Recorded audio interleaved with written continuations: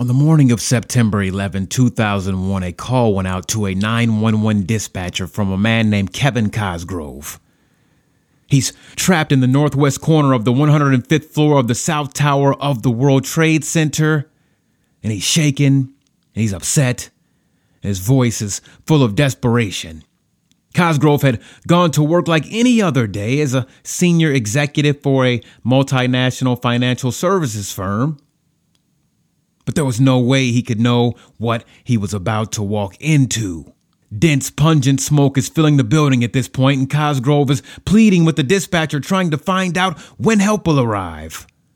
And the dispatcher tries to comfort him with platitudes like, "Help is on the way, sir," or "Hang in there."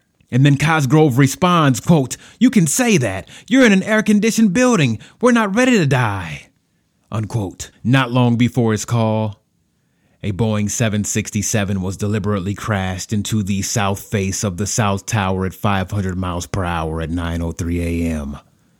The plane struck through floors 77 and 85. Cosgrove was on the 105th floor. He had tried to make it down a stairwell, but the smoke was too thick at the 79th floor, so he had to turn back.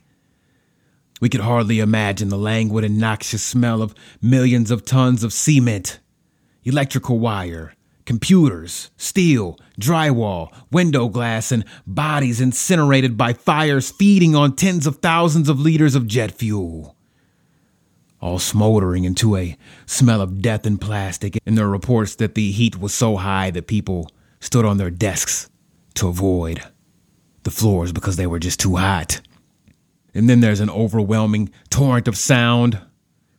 The top part of Tower 2 folded in on itself and began to collapse. And the last words Cosgrove was able to utter was, "Oh God." And the call abruptly ends.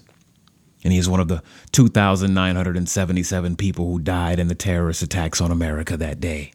Everyone, welcome to another episode of the Humanity Archive podcast. I am your gracious host, Jermaine Fowler, and today I have a story from recent history that I'm sure everyone has heard before, but you may have never heard it in the way that I'm going to tell it. This is a story of trauma and numbing grief and national tragedy and one of the most terrible days in modern American history. This is the Humanity Archive podcast. Let's get into it.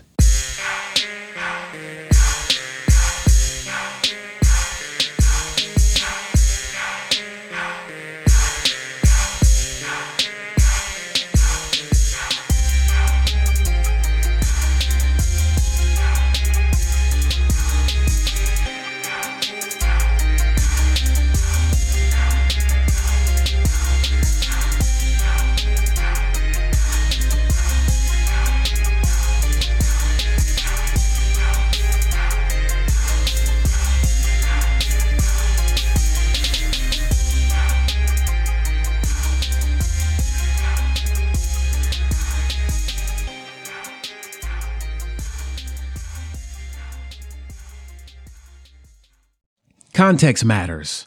If you don't know what led to an event, you won't know why it's happening and how it affects you and your life. And the Humanity Archive brings you the full story, the story that isn't fully captured in the glossy, superficial stuff you find in textbooks or on the History Channel or Discovery or CNN. I really do like those shows too, but I like to go deeper, subterranean into the depths of the human soul. I want to make you think and question and learn and grow and feel. And so I'm asking you to become a financial supporter of the Humanity Archive right now so I can continue sharing not just what happened, but why.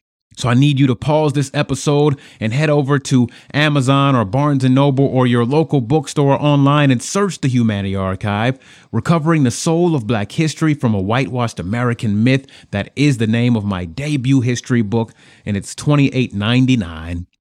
And what you're going to get out of that is a narrative-based book, just like the podcast, where I interject thoughts and questions and my own personal experience into the history. It's not a dry history read. And your pre-order is going to make a huge difference when you make a move right now, because that will let the publishers know and the booksellers know that they need to put this up on the shelves front and center for everyone to see, and you can help continue this Humanity Archive movement. And this book is going to give you a much deeper understanding of race globally and in America, and an understanding of Black history like you've never had before. So pick it up. And lastly, if you want to become a sustaining donor of this important work, head over to patreon.com/The Humanity Archive and sign up to make a monthly donation starting at $1. Now let's get into the September 11th attacks. More than 1 billion people watched the destruction of 9/11 on that morning in 2001 unfold live on television, and I was one of them. If you're old enough to recall, I wonder if you remember where you were when it all happened. I was a freshman in high school, and I remember being in an art class, and we were working with paper mache, and the assignment was to craft an anthropomorphic animal. You know, an animal with human characteristics, and I was a big boxing fan at the time, so I was crafting a tiger as a heavyweight boxer. I was trying to make something fierce, and I think it ended up coming out really whimsical and goofy, like Tony the Tiger with red boxing gloves on and blue trunks. But I remember standing there and crafting this tiger with thick, gooey, slathering newspaper pulp on my hands, and the intercom comes on, saying something terrible has happened, and my teacher rushes over to the TV and turns on CNN, which flashed a headline. It said, "Breaking news, World Trade Center disaster." And at this point, the reports were unconfirmed, but they were gathering that a plane crashed into the North Tower at the World Trade Center. It was just so surreal and scary. One reporter just said, "Good Lord, there are no words." And that was at 8:46 a.m. And then at 9:03, we literally saw the second plane thunder into the second tower, and that is when everyone knew that this was an orchestrated attack. This was no accident. And I can only imagine if people had cell phones back then like we do now with video and everything, where people can record and post live on social media in real time, but that wasn't really a thing yet. So this live news coverage on television was even something like we had just never seen before in real time, watching this sort of thing. This wasn't a norm back then. Now, I thought long and hard about how I wanted to cover this event in our history because it has been covered from 1,000 different angles. People talk about 9/11 and how it changed war. They talk about the moral panic of the aftermath of 9/11 and the criminalization of immigrants. They talk about discouraging terrorism and Al-Qaeda and nationalism and patriotism and George W. Bush. I mean, there are so many ways to look at this, but I wanted to focus on the suffering and the heroism and the humanity in the story. And a lot of people would probably crucify me for that. They would say, well, yeah, 9/11, but look at all the innocent people America has terrorized over the years. And I understand the place of pain that often comes from, but how emotionally callous can you be when people do this? I have to wonder, did you really care about any victims in the first place? It's a red herring. It's a deflection. Like, in time, we can have a dialogue about all victims who find themselves in the death throes of power, whether it's from a terrorist organization or a national government. But it is so morally bankrupt to me because I don't think, again, people who do this care about anybody suffering. They're just trying to prove a point. Now, I feel very strongly about the aftermath of 9/11 and the way politicians use fear and Islamophobia to engage in the never-ending wars on terror in the Middle East and North Africa after the attacks. I could talk about Osama bin Laden, or how people become radicalized in the first place, or the flawed communication systems that slow the efforts of first responders. For instance, the police had put many helicopters in the air during the events of 9/11, and from that angle, they got advance warnings of the collapses. But here's the thing, the police used different radio channels from the fire department, and since this information wasn't readily available, many firefighters and first responders were telling people to stay put when they would have been telling them to evacuate. So there are whole books on what went wrong, how people could have responded better, or even how 9/11 could have been prevented. I could dive into all the conspiracy theories that were super popular back in the day. Still pretty popular now. You might remember the phrase inside job. In spite of government agencies and independent engineers describing the physics of how the towers came down, many said the planes that flew into the Twin Towers could not have brought them down. They said it had to be caused by strategically placed explosives, but I don't want to talk any more about any of that in this episode. I want to focus on the lives lived and those affected and try to wrestle with the hope and the despair. And there's so many people still alive who lived through the horror of that day, and we might question if the story needs to be retold, but I think that now it has been over 2 decades, so there's a whole generation of people alive now who have no personal knowledge of what happened, and for that reason, I do think these stories need to be told and retold for every generation. On the Sunday before September 11th, Shirley Henderson had a dream. Or perhaps we might call it a nightmare that turned out to be eerily prophetic. In this dream, she was in a cave and she was digging and there were others digging around her. And she looked up to see a bright light beckoning her to come into another corridor of the cave. And when she got there, she saw her baby son lying there in a fetal position. And the reason the dream was so prophetic was because her husband, Ronnie L. Henderson, was in Tower 1. He was a veteran firefighter with Engine Company 279. He'd decided to become a firefighter back in the late 1970s because he wanted to knock down the racial barriers, keeping black people out of the fire department so that black people could be better represented as the faces of first responders. On 9/11, he found himself heroically breaking through barriers to get into the World Trade Center to save lives. But because of her dream of digging through the rubble in that cave searching, Shirley would go on to say, quote, "The minute that building went down, I felt a part of me die," unquote. The plane that had hit the North Tower tipped its wings just before it impacted the building, cutting through 7 floors like a knife to butter, and significantly damaging columns. Ronnie's engine was located just across the Brooklyn Bridge from Manhattan, so it was one of the first vehicles to be dispatched to the scene. Engine Company 279 lost 4 firefighters that day. Ronnie L. Henderson was one of them. He would never emerge from the rubble. He was a man who loved his wife and children. He was 52 years old, a religious man. They said he always had a Bible in reach. So Shirley said she at least found solace in the thought that he was now in the kingdom of God. And we'll talk more about what was happening on the ground, but what about in the sky? Some harrowing messages were being sent from those hijacked planes, and calls were being made from airphones that were on the back of the plane seats, and from cell phones. Most of those calls were to loved ones. A 39-year-old man named Brian David Sweeney was a passenger on Flight 17, and he left a voicemail for his wife, Julie, a mere 4 minutes before his plane crashed into the South Tower. He said, quote, "Jules, this is Brian. Listen, I'm on an airplane that's been hijacked. If things don't go well, and it's not looking good, I just want you to know that I absolutely love you. I want you to do good. Go have good times. Same to my parents and everybody. And I just totally love you. And I'll see you when you get there." Unquote. Stuff is heartbreaking. And what strikes me about some of these calls was how calm a lot of these people were, I wonder what I would have done had that been me up there.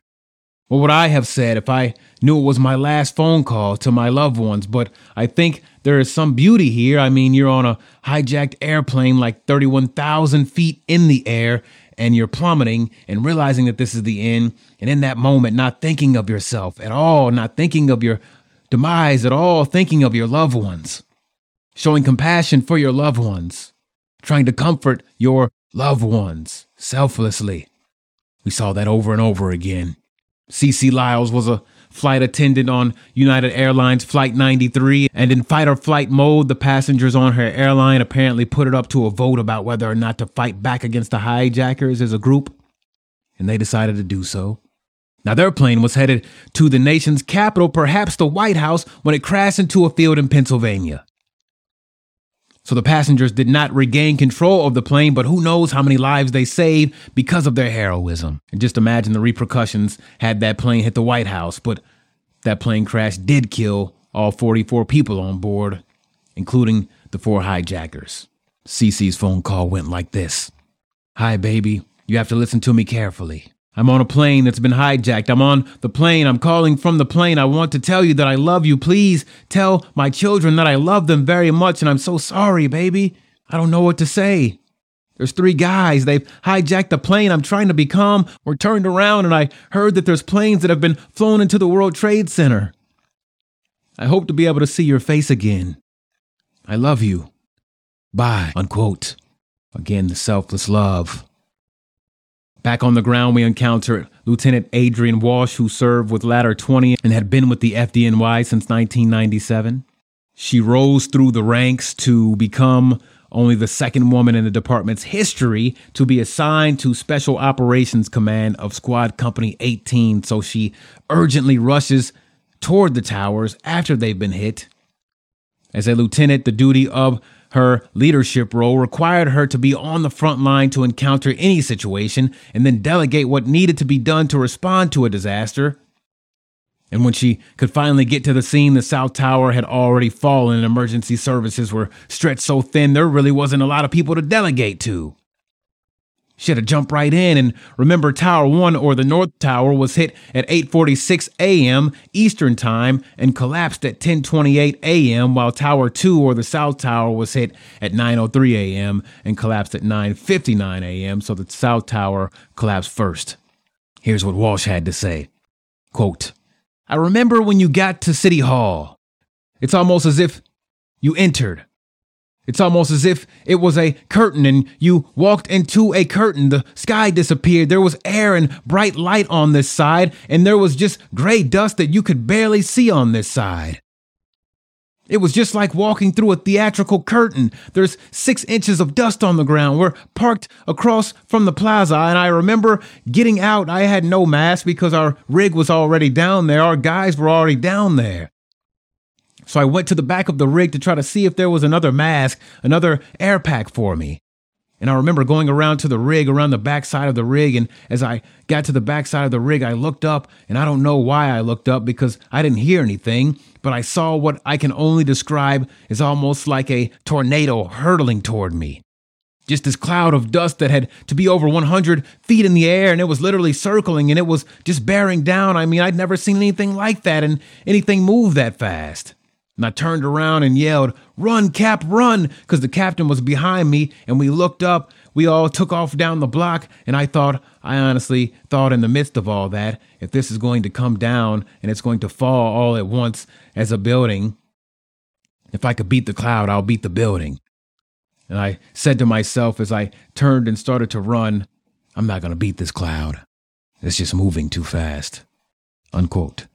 Now, I think it's worth pointing out that most people were running away from the towers as they were hit, and even after they collapsed, and your DNA level survival instincts would be telling you to go as far away as possible, all while sirens are screeching and people are screaming and the sun is blocked out by a plume of dust. But here you have these first responders like Adrian, like Ronnie, who would go on to throw themselves into the disaster. That to me is the definition of heroism. Defenders of life, protectors of life, bravery and fortitude and action and service to human life. 343 firefighters died along with many police officers and EMS workers on that day. A lot more were left with debilitating illness and death from the particles in the smoke plumes that destroyed their lungs. Lieutenant Adrian Walsh went on to talk about how there were all of these fires to put out from burning debris, but the water mains were broken, so you'd go from hydrant to find pressure, checking on the injured along the way. And in the rubble, a lot of things were disintegrated, but then you'd go past something like a desk fully intact and realize that the person who used to sit in it was likely dead. And in all of that surreal confusion, having the presence of mind to help others is simply amazing to me. But on another note, there are a series of photographs by photojournalist Bolivar Arellano, who had been lifted 4 feet into the air, elevated by the explosions from a tower he was nearby. He passed out, and when he came to, a steel beam that had penetrated the building he was in was inches from his head. He barely escaped death. He overheard another survivor ask, quote, "Have you seen the photographer? I'm sure he's dead," unquote. And then everybody was happy to see he was alive when he walked out. His leg was busted and bloodied, but he decided to keep on walking on, hobbling on, and photograph. And he took a photo of a bleeding woman. There are some photos from 9/11 that are especially haunting. One picture he took was of a man jumping from the tower. And then another picture later of 3 other men running past the slumped over body of a person who jumped. And I'm not even sure if jump is the right word for it, is it? Those people were forced into that situation and chose a quick death rather than a horrible one. Imagine you're on one of these upper floors. Not only are you rocked to your core by the impact of the plane, but then there's this inferno. Because when they are full, a Boeing holds around 24,000 gallons of jet fuel, which is pure kerosene. So temperatures soared up as high as 1,000 degrees Celsius or 1,800 degrees Fahrenheit. And the floors are weakening beneath you, and you wouldn't have known, but columns dislodged the fireproofing around the steel columns holding up the building. And so there is an inward bowing of the perimeter columns as the building is collapsing minute by minute. And even if the sprinklers were working, they couldn't have put out that kerosene fire. And you have no way downstairs because they're blocked by debris, or you can't make it, and your skin is blistering and cracking and turning red from the heat, and you feel the cool breeze from outside because the window in front of you is shattered. At that point, you realize there's no chance of survival. And I want to be clear on this because these people did not commit suicide. They were murdered. They were going to die either way, and it was a matter of the agonizing decision of how to die. And so they decided to escape by going over the edge, choosing an instantaneous death rather than burning alive. What did they think in those 10 or so last seconds, I wonder? As they were compelled by gravity to hit the ground. Many researchers have estimated that around 200 people fell to their deaths. And remember, these are 110-story buildings, and that is about 1,362 feet. And from skydiving, we know that it takes about 10 seconds to fall your first 1,000 feet. After that, you hit terminal velocity, and then it turns into about 5.5 seconds per 1,000 feet you're falling, so roughly 10 seconds. Perhaps the more famous photograph of the many falling bodies from the tower, there's one called The Falling Man you can look up, and it is a photograph taken by Associated Press photographer Richard Drew. And I can never forget this image as the man in black pants and a white shirt is plummeting down, not flailing, but straight like a perfect spear. He's perfectly bisecting the North and South Tower, which are behind him. The New York Times ran it on September 12, 2001, and the photo's caption read, quote, "A person falls headfirst after jumping from the North Tower of the World Trade Center. It was a horrific sight that was repeated in the moments after the plane struck the towers," unquote. Many people were outraged and appalled, and many other news outlets who'd shared this photo and headline took it down. Perhaps it was just too soon to run frightful photos like this, but these things are a little easier to reflect on with the passage of time. So in 2021, a journalist named Tom Junod wrote another take on what the photo meant when he said, quote, "Although he has not chosen his fate, he appears to have. In his last instance of life, he embraced it. If he were not falling, he might very well be flying. He appears relaxed, hurtling through the air. He appears comfortable in the grip of unimaginable motion. He does not appear intimidated by gravity's divine suction or by what awaits him. His arms are by his side, only slightly out, rigged. His left leg is bent at the knee, almost casually. His white shirt or jacket or frock is billowing free of his black pants." Some people who look at the picture, he's referring again to the falling man.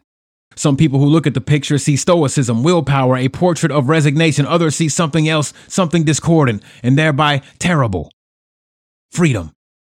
There is something almost rebellious in the man's posture, as though once faced with the inevitability of death, he decided to get on with it, as though he were a missile bent on attaining his own end. He is 15 seconds past 9:41 a.m., the moment the picture is taken. In the clutches of pure physics, accelerating at a rate of 32 feet per second squared.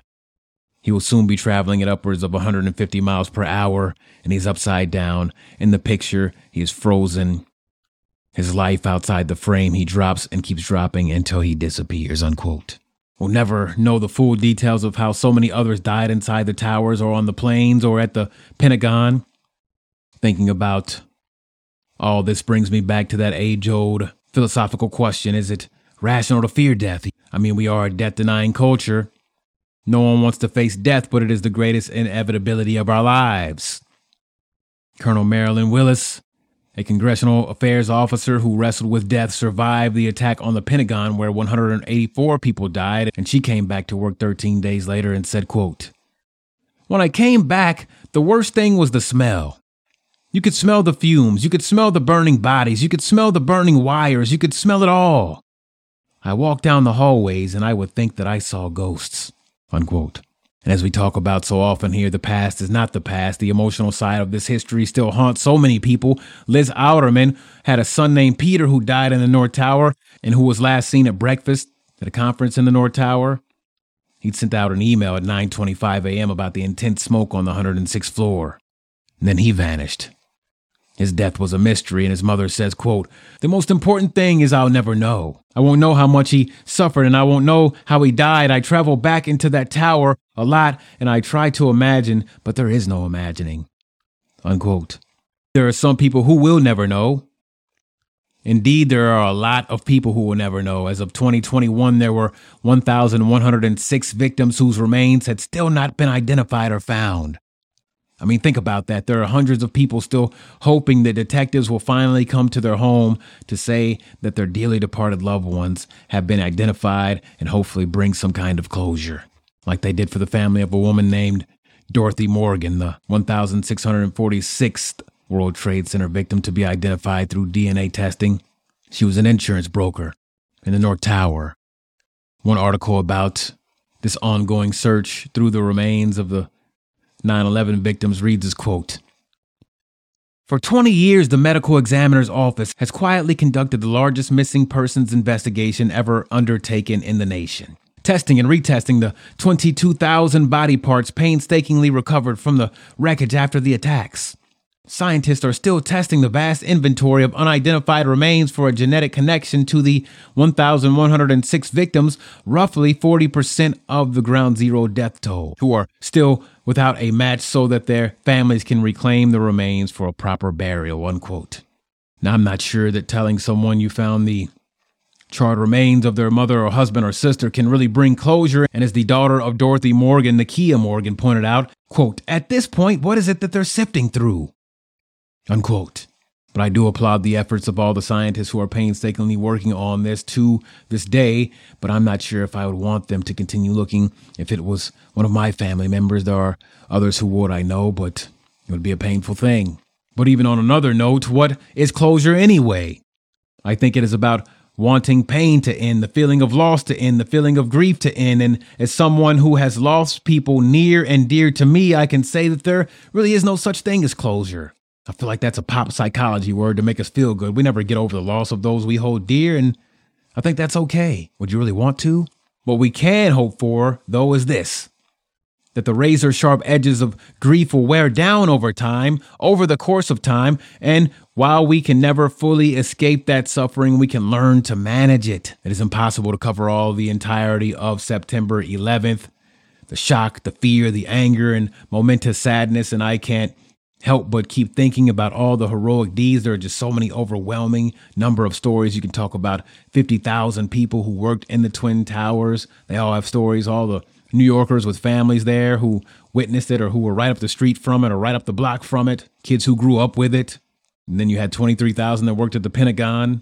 So many stories to tell, like Benjamin Clark, a former Marine and chef at the Fiduciary Trust Company. He's credited with saving hundreds of lives.